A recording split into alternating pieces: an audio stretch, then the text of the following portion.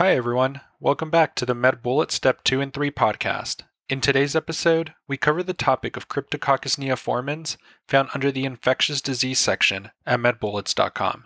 Let's begin with a clinical snapshot.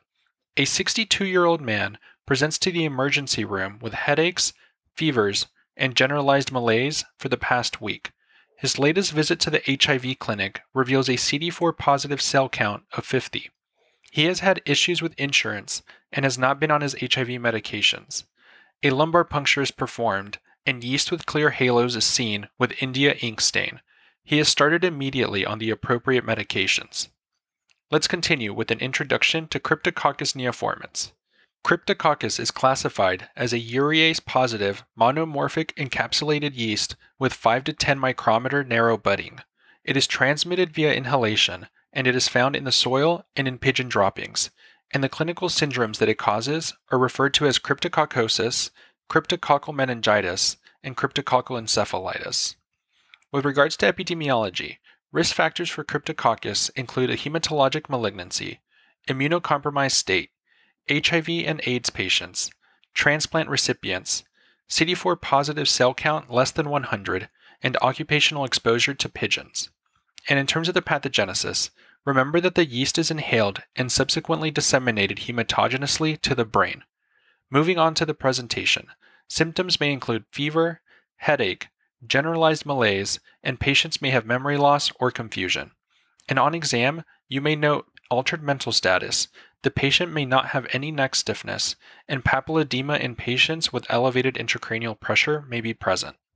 With regards to imaging, brain CT or MRI is indicated in all patients, and specific findings may include soap bubble lesions, variably enhancing lesions, and hydrocephalus.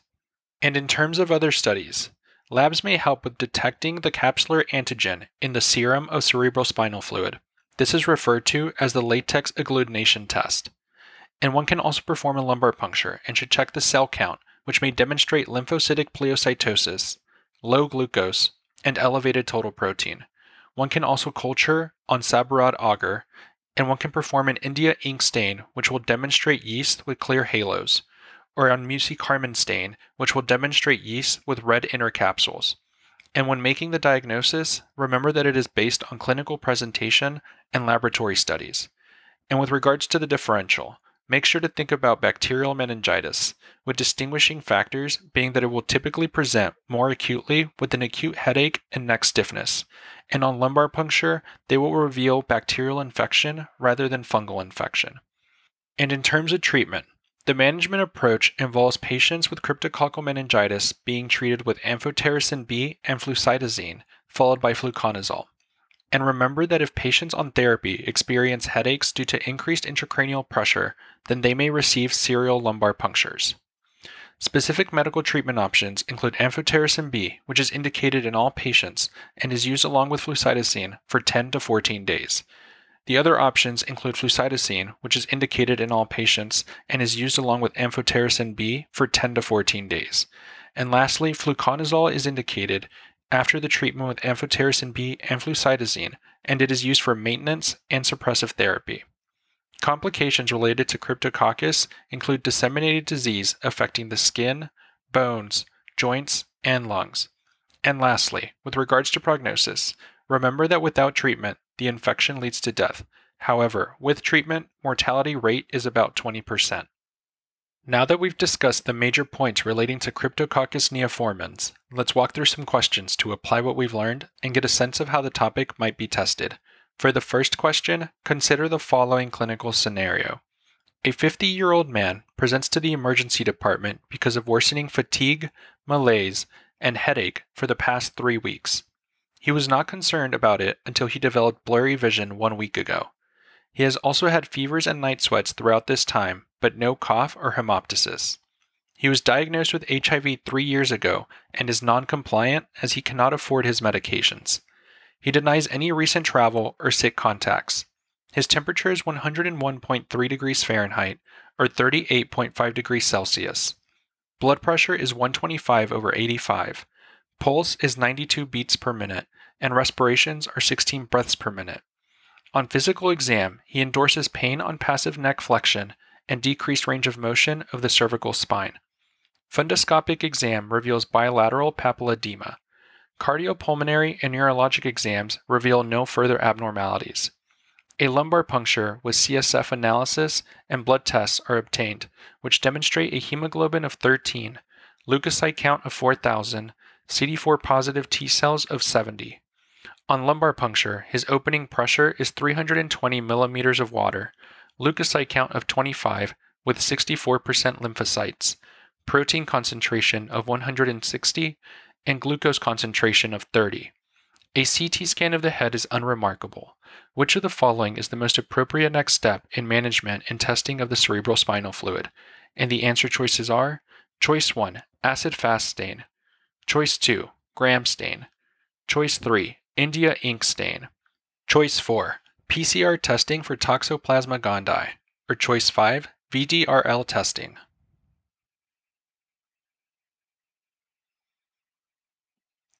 The best answer to this question is Choice 3, India ink stain.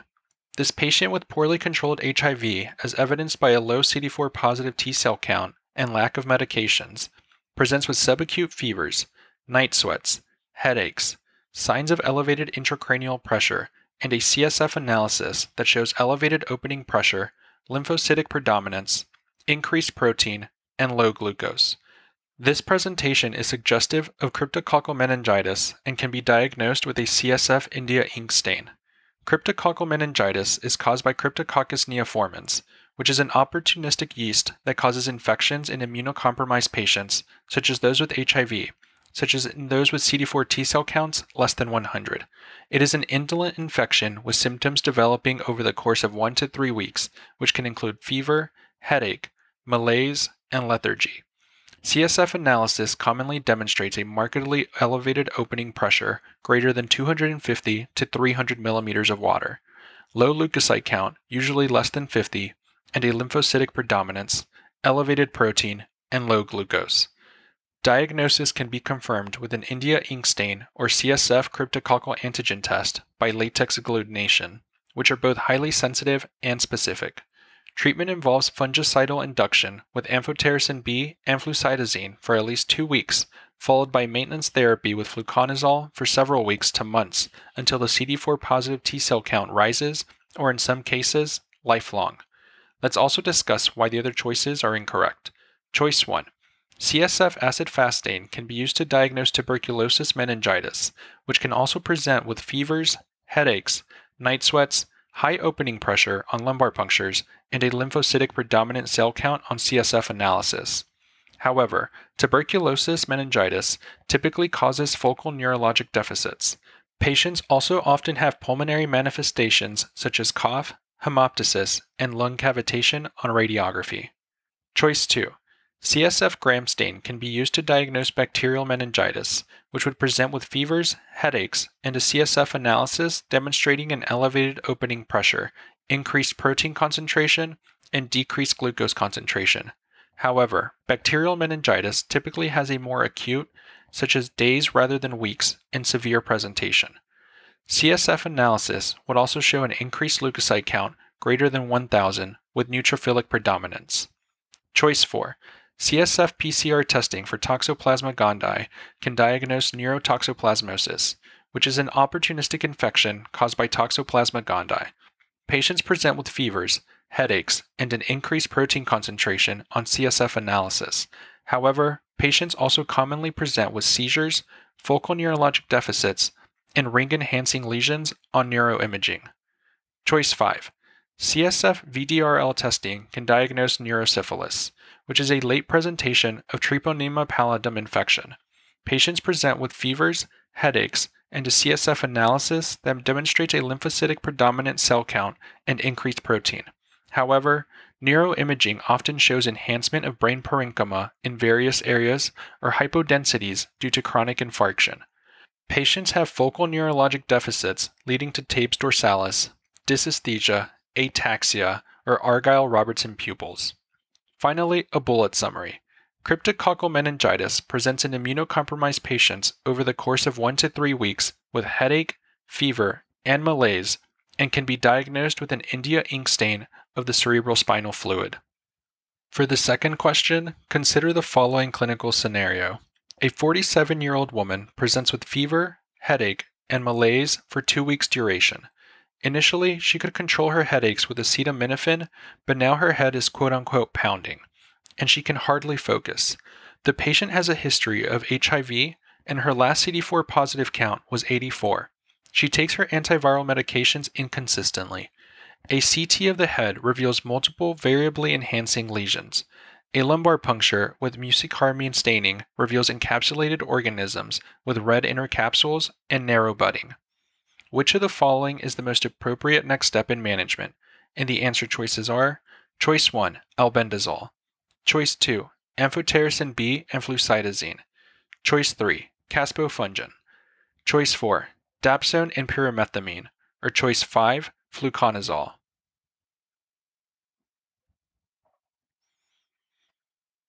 The best answer to this question is choice 2, amphotericin B and flucytosine. The patient has HIV with a CD4 count less than 100 and is presenting with fever, headache, multiple enhancing lesions on brain imaging, and organisms that stain with mucicarmine with a red inner capsule. This is suspicious for Cryptococcus meningitis, which should be treated initially with amphotericin B and flucytosine. Cryptococcus neoformans is an encapsulated yeast with narrow budding that can be inhaled and disseminated hematogenously to the brain. Risk factors include hematologic malignancy, HIV or AIDS, especially in patients with a CD4 count less than 100, and transplant patients. Patients present with fever, headache, malaise, and altered mental status. Brain imaging can show hydrocephalus, a quote-unquote soap bubble lesion, or variably enhancing lesions. Diagnosis can be confirmed with a lumbar puncture. India ink stain shows yeast with clear halos, while mucicarmine shows yeast with red inner capsules. Initial treatment of cryptococcal meningitis is amphotericin B with flucytosine, and lifelong prophylaxis with fluconazole is needed after treatment of the episode or until the CD4 count is greater than 100. Let's also discuss why the other choices are incorrect. Choice 1. Albendazole is the treatment of choice for neurocysticercosis, which is caused by Tinea solium. It presents in patients who have immigrated from or visited Mexico with headaches, seizures, and focal calcifications on head imaging. Choice 3. Caspofungin is a systemic antifungal medication. It is not first line for Cryptococcus meningitis.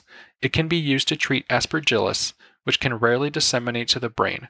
Aspergillus would present as hyphae, not narrow budding.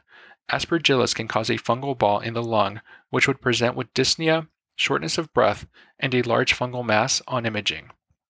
Choice 4. Dapsone and pyrimethamine can be used as prophylaxis for pneumocystis jirovecii pneumonia when CD4 counts are less than 200. PJP would present with a fever, dry cough, and bat wing opacity on chest radiograph with possible hypoxia. While it is an option for this patient for prophylaxis, this antimicrobial regimen would not treat the patient's acute cryptococcal infection. Choice 5. Fluconazole should be used as maintenance therapy for cryptococcal meningitis. Fluconazole is continued for at least 12 months and then for life or until the patient's CD4 count is greater than 100. This will not treat the patient's acute infection. Finally, a bullet summary. The initial treatment for cryptococcal meningitis is amphotericin B with flucytosine, followed by lifelong fluconazole for prophylaxis. That's all for this review about Cryptococcus neoformans. We hope that was helpful. This is the MedBullets Step 2 and 3 podcast, a daily audio review session for MedBullets, the free learning and collaboration community for medical student education. As a reminder, you can follow along with these podcast episodes by reviewing the topics directly on medbullets.com. You can listen to these episodes on the MedBullets website or phone app while reading through the topic. If the MedBullets podcast has been valuable to you, we'd be thrilled if you consider leaving us a 5-star rating and writing us a review on Apple Podcasts. It will help us spread the word and increase our discoverability tremendously. Thanks for tuning in. We'll see you all tomorrow, right here on the MedBullets Step 2 and 3 podcast.